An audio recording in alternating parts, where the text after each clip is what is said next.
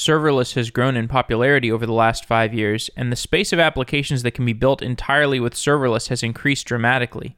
This is due to two factors: the growing array of serverless tools, such as edge-located key-value stores, and the rising number of companies with serverless offerings. One of those companies is Fastly, which originally gained adoption for its CDN solutions. Tyler McMullen is the CTO of Fastly, and he joins the show to talk through how Fastly looks at edge computing today, as well as serverless. This is Tyler's third appearance on the show.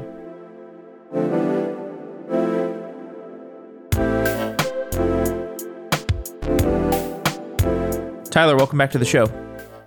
Hey, Jeff. Thank you. We're talking today about serverless applications. Give me an overview of the typical architecture of a, quote, serverless application today. Yeah, no, I mean, there's lots of different architectures for serverless applications, but a typical one might look a lot like, actually fairly similar to what one would expect for like a typical, say, web application, right? Where you have the client side aspect of it, you have the serverless aspect of it, and that serverless application may be speaking to a wide variety of different like state stores, whether that's like a GCS or like an S3 of some kind, or you could be talking to like a typical relational database of sorts as well. But on the other hand, then you have totally different architectures where, say, serverless is actually being used for post-processing of things, for like batch processing, for instance. But really, like, in my opinion, like this is one of those things that like there isn't really a clear pattern at this point. Like there's a wide variety of things out there.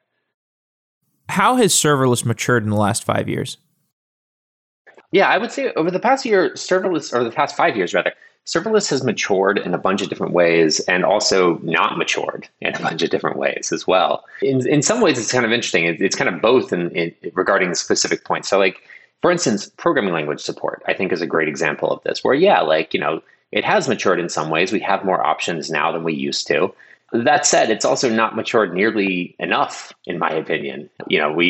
One of the big advantages of using your own servers at this point is just the fact that you can choose your own languages. You can mix languages together. You can do all sorts of things that like serverless doesn't actually allow you to do at the moment. It can be kind of constraining, which is kind of ironic given that like one of the main points of serverless is to be less constraining. But it has matured in a bunch of different ways as well. And I think a lot of the way that it has matured has been like in the use cases of it, right? Like in how people are actually able to use these things and how it's able to connect to various different services as well, right? Like previously, like it would have been hard to use serverless for things that were, distinctly stateful 5 years ago. Now you have like lots of different options for databases. And again, it's kind of all over the board with this one, in my opinion. But to me, what's actually more interesting are the ways that serverless is likely to mature in the next 5 years, right? And I would love to get into that. And I think that like, our work on the WebAssembly ecosystem is going to play a big role in that. Tell me more about what Fastly's perspective on serverless and the tools Fastly has built over the last several years has been.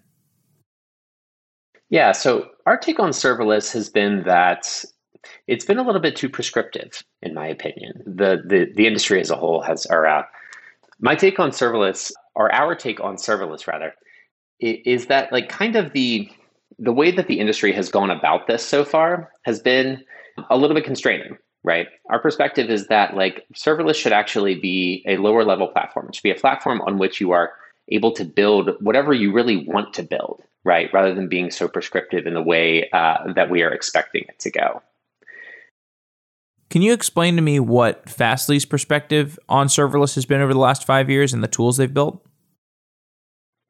Yeah, I can definitely explain that. So our take on serverless is that, well, we have a bunch of takes on serverless, but my big thing is actually about like placement of serverless. It's about like where serverless applications can run and how they run.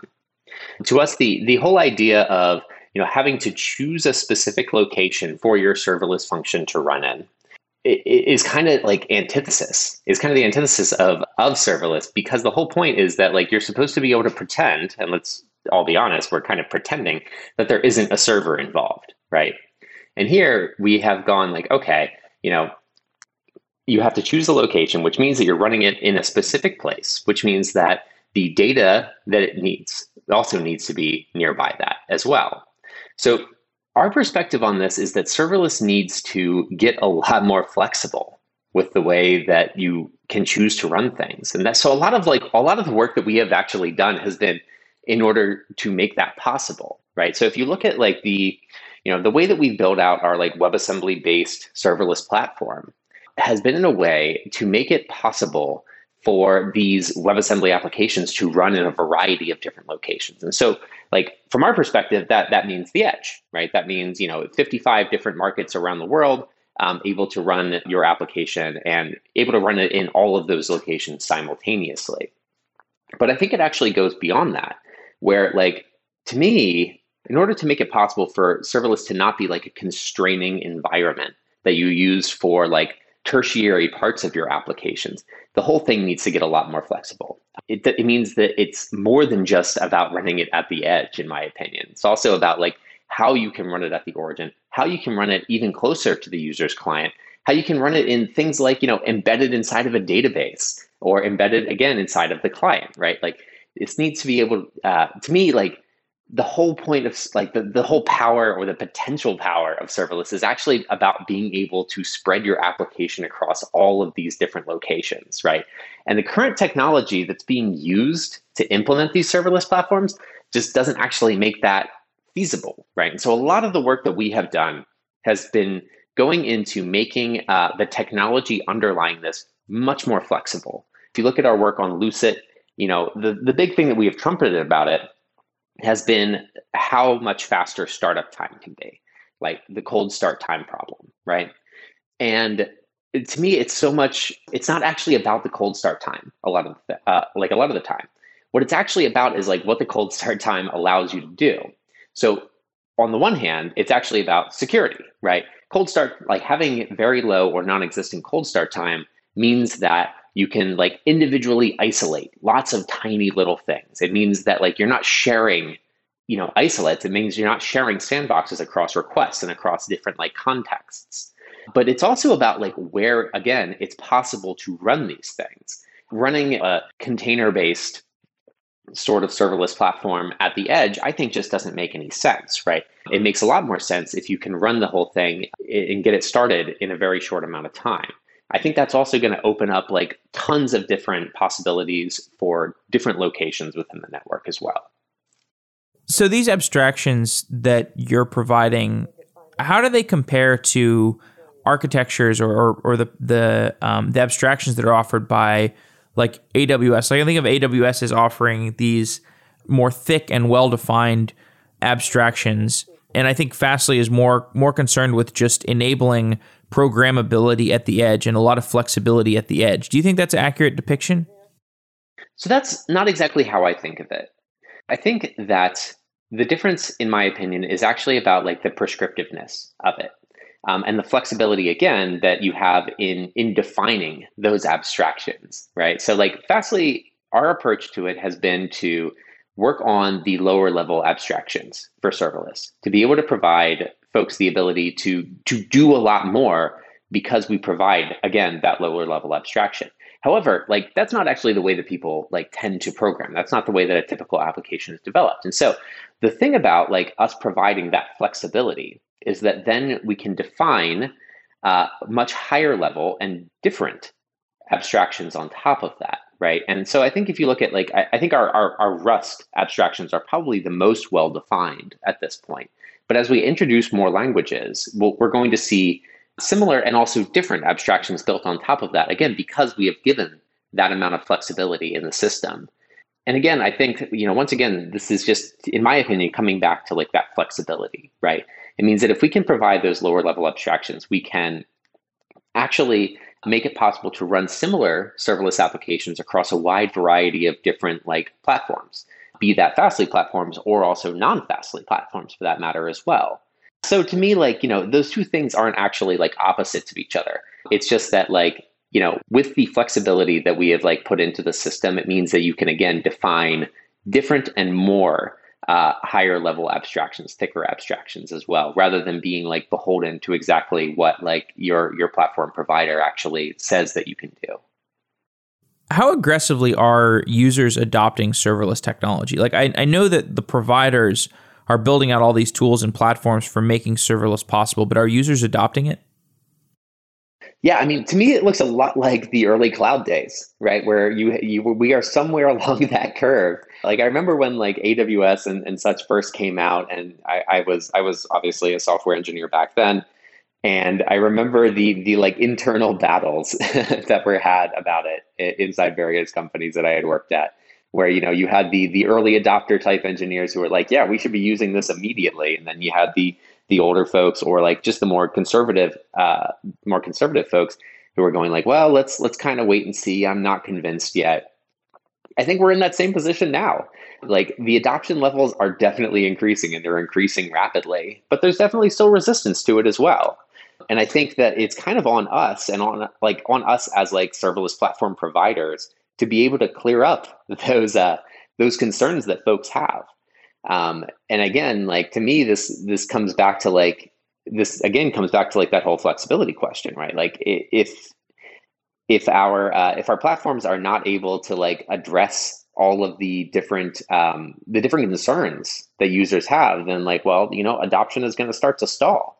If we can't provide like languages that people actually are used to and want to use, well, serverless is going to stall. If we again end up with like vendor lock-in problems, well, it's going to stall, right? So to me, we're at kind of a pivotal point in the like that curve of serverless adoption, right? Where if we do this wrong, well, serverless is going to always be kind of a sideshow sort of thing. But if we do this right, well, serverless could become the dominant like way of doing computing on the internet, and that's definitely what we're trying to head towards. What other kinds of outcomes could lead to a stalled serverless environment? So, there's been a lot of talk about this one lately. And the big points that I have seen, anyway, pointed out are, again, limited programming language support. We have vendor lock-in problems. We have performance issues, which I think everybody knows at this point, and just kind of like an inability to run entire applications on it, right? Where again, this just ends up being a tertiary part of your actual application architecture rather than the thing on which you are actually, building the whole thing. And, there's lots of ways to address all of those different pieces. And I think it's actually really important that we do so. To me, probably the biggest one is actually like those first two, programming language support and vendor lock-in. If we can't provide the programming language support that folks are looking for, then it's always going to be a thing where it's just for JavaScript developers or it's just for Rust developers, right? If you're using .NET as millions and millions of developers are, well, like what are you going to use? You're going to be stuck with like the one platform that happens to support that. So to me, like vendor lock-in and programming language support actually kind of go hand in hand, where you end up with either not being able to use it or only being able to use the one that you have been programming against. So that's why we've been putting so much effort into like the standards type approach to this problem. I think that we're at the point with serverless, it's big enough now where we're kind of beyond the experimental stage, right? We need to start agreeing as an industry on what exactly this thing is actually going to be when it grows up. So that's why we have put a lot of effort into the WebAssembly ecosystem. It's why we have put a ton of effort into WASI, the WebAssembly system interface, and why we have open sourced so much of what we have done. And we're working with a bunch of different folks in the industry to actually make that happen. Part of that is through the Bytecode Alliance, and then there are others that we're just working with directly as well. But yeah, I think if we can't solve especially those two problems, it's never going to end up being the big thing that we all hope it will be. It kind of reminds me of the processor wars of the 1980s, right? Like, are we going to go with x86? Are we going to go with various other different processors out there? And we ended up landing in, I think, a reasonable spot where most people ended up on an x86 type platform. And to me, it kind of all points to the same thing, which is we need to be, we effectively need to be competing over the feature set, not over the base architecture of the system. We need to agree upon that one. Otherwise, none of us grow. And so that's to me, I think, the most important point. That's to me why I think it's so important for us to agree upon like the basic architecture of serverless and like what the interfaces actually start to look like. And I think if we can do that, like, we have quite the potential here. Give me a little bit more context as to how the WebAssembly-based platform at Fastly has developed. Where are you? What can you do with WebAssembly and what can you not do? So WebAssembly as a whole is in my opinion, like a really good place at this point. There's not much that one would want to do with WebAssembly that you can't do. To me, it's actually about the developer experience side of it. It's like, how easy can we actually make those things? People approach me all the time and ask about, well, like, what are the use cases for this thing? And I can come up with a whole bunch of use cases, but to me, it's kind of a funny question in the sense that, like, you're asking me what are the use cases of a computer, essentially, right? Like, it's so many, like, there are so many different use cases. There are so, like, it's hard for me to even place my finger on like the one like killer use case for it, because it is, again, such a like flexible platform. But yeah, so like to get back to your question, like what can and can't you do? Fastly is in limited availability with our platform right now. We're in the process where we are building out some of these state related pieces of our platform, so key value stores and databases and so on, right? And so those will definitely like make a big difference in what is possible with it. But even without those, folks have found like just tremendous things that they're capable of doing with it. Be that like, mobile offload or like, page assembly or GraphQL or like manifest manipulation for video processing. There's just so many different things that are possible to do with it. And, the more features we add to it, the more is going to be possible to do with it. What does a key value store specifically built for edge computing or for serverless look like? That's a really fun question. So like, I've mentioned this a couple of times in the past, but like our version, like our path down the serverless rabbit hole actually started, quite a few years ago. But like the initial thing that we were starting on when we first ended up going down this path was not actually a serverless platform. It started with my desire to actually build out a global distributed data store. And then me realizing, well, in order for that to be useful, I guess I'm first going to have to build a platform for people to run like more advanced programs on to make that useful. But like over the last several years, I think that our view on this has actually gotten a lot more nuanced. So to me, like my initial view of this was, okay, cool. I'm going to build out like a massively intelligent, globally distributed, eventually consistent, like strongly eventually consistent data store, right? And that will solve everyone's problems. And to me, that's just kind of in retrospect, that's kind of a silly view to have, right? Because it turns out that what people actually want a lot of the time is access to their own data. And the way that people access that data is not necessarily in a way that is like appropriate for eventually consistent applications. It turns out that like the use cases kind of dictate what exactly is going to be useful for this. So there are certainly some things where a great key value store for an edge-based serverless platform is going to be an eventually consistent one. It's going to be one where you can make updates from across the world and you have to kind of expect that they're not all going to be in sync all of the time. But our realization is that that's actually not nearly enough, right? And it's certainly possible at this point for you to say, like, make an HTTP request and, send that request back to your own database that is in your own like data center somewhere else across the world. But doing that repeatedly from, say, let's say your database is in Virginia and the request that we're processing is in, say, Melbourne, Australia, right? Doing multiple database queries from across the world like that is just not going to be an efficient thing to do unless, of course, we have that built into the platform itself, right? And so that is, I think, a lot of the direction that we're going is, kind of a multi-pronged approach to this, where we want to build out a key value store. We want to build out a state story that addresses all of these different types of use cases that folks have, where the ones where folks can actually do the updates and do the reads from the edge directly, where those are supported and and extremely fast for that matter as well as being able to support the idea of being able to query your own data, being able to query strongly consistent data from the edge as well, and make that possible to be fast as well. So with all that being said, can you make queries at the edge strongly consistent? So my answer to that question is yes, it is totally possible. However, at first glance, it may not seem obvious how, right? Because I think if you try to do this in a way that sounds a lot like, that looks a lot like the way that we have typically done, querying of like strongly consistent databases from the edge, it's going to be unreasonably slow. It's not going to work well. However, I think that we have, because of our like flexible approach to this whole serverless problem, we actually have some options that may not be obvious and may not be available to others as well.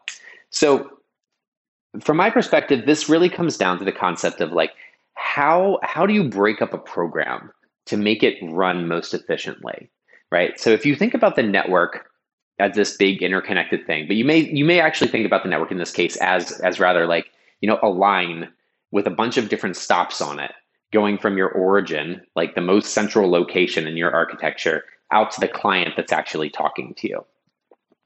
And on that line, at each of those stops, there is different data available, right?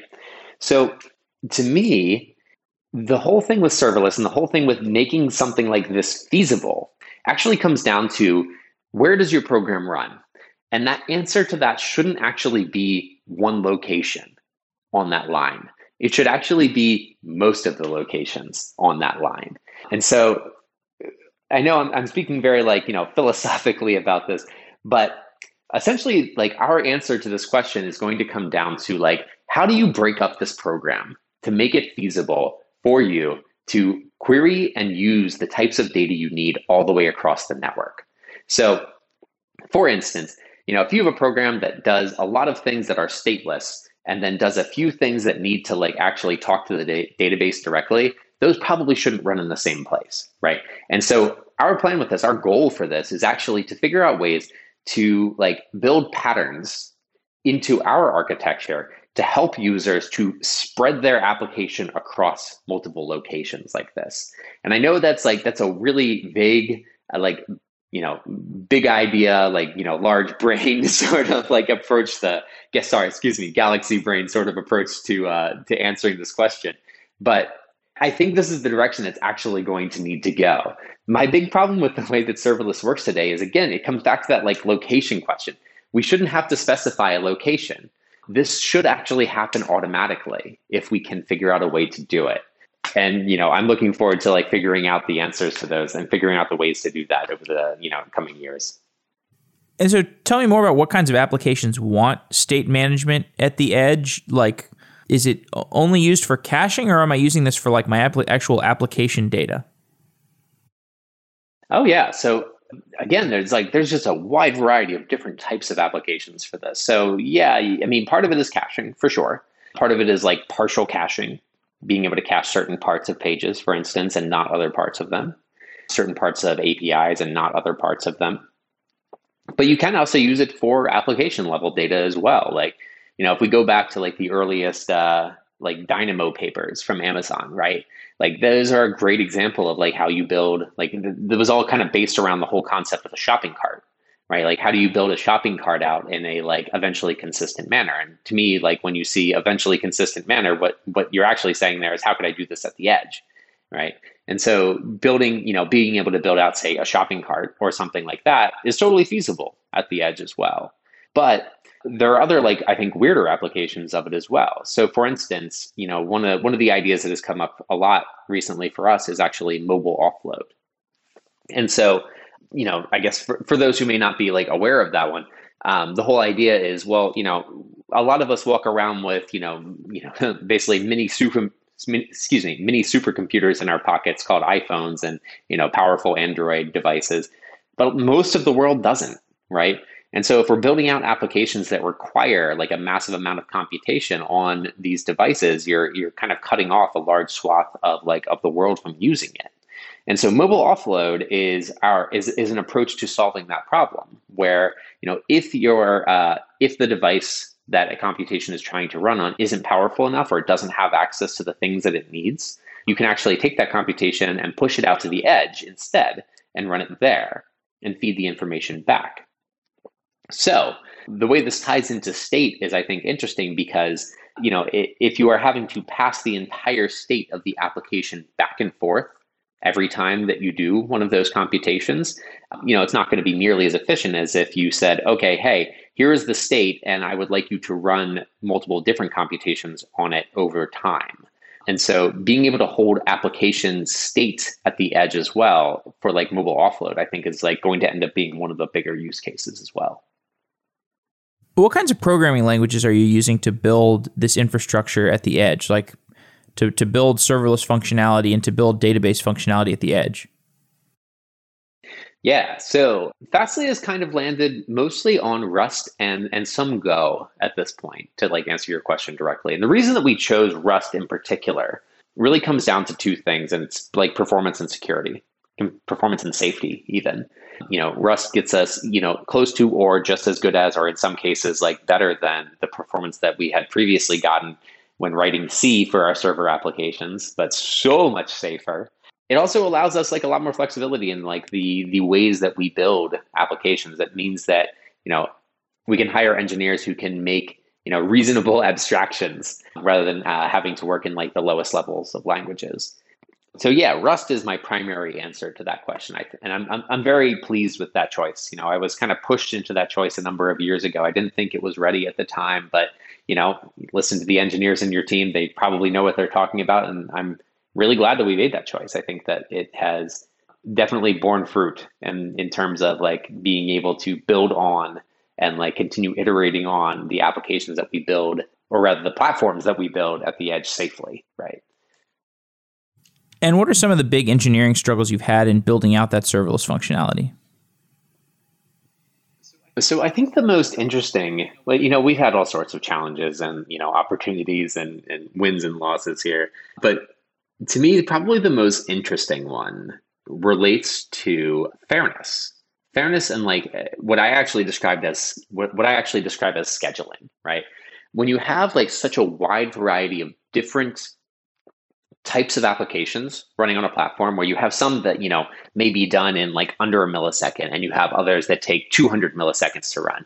We're talking like multiple orders of magnitude variation in the types of workloads that are running on top of this thing. And to me, one of the trickiest problems, and one of the things that I think we spent a lot of time on trying to like, nail it down really well, is how you maintain fairness and and as close to real-time nature in a system like that. And it turns out that there is just, tremendous amounts of like academic research into this area, how you run heterogeneous workloads across systems like this. I think we come up with some interesting approaches, and some of that's going to end up being open source as part of Lucet and Wasm now as well. But to me, that's really the trickiest thing when building out a platform like this, is how do you handle like so many different users with so many different needs and so many different types of applications. It's particularly tricky. And of course, there's also the, all the things that typically go into building out a system like this, which is, maintaining safety as well as maintaining performance across the whole thing as well, right? And so, we put a ton of effort into this stuff. That's where most of our effort goes, I would say. It's like making this stuff completely bulletproof. And I think we're getting there. We've done a pretty good job of this. How do you expect to see serverless evolving over the next 5 years? So this is going to end up going back to, the things we were talking about like how to prevent stalling in the serverless like universe. Because I think honestly that if we don't address those things, well, we're kind of just going to end up being stuck if the industry as a whole doesn't address those problems. So I'm gonna go back to those again and say like, look, in the next 5 years, we've got to see, much wider programming language support for one thing. Like to me, if we have to keep talking about the programming language support 5 years from now, we have lost the game, right? The industry as a whole has lost the server game if we're still talking about like how we can support more programming languages 5 years from now. So that's one thing that has got to be fixed. That's one thing that we definitely have to see evolve.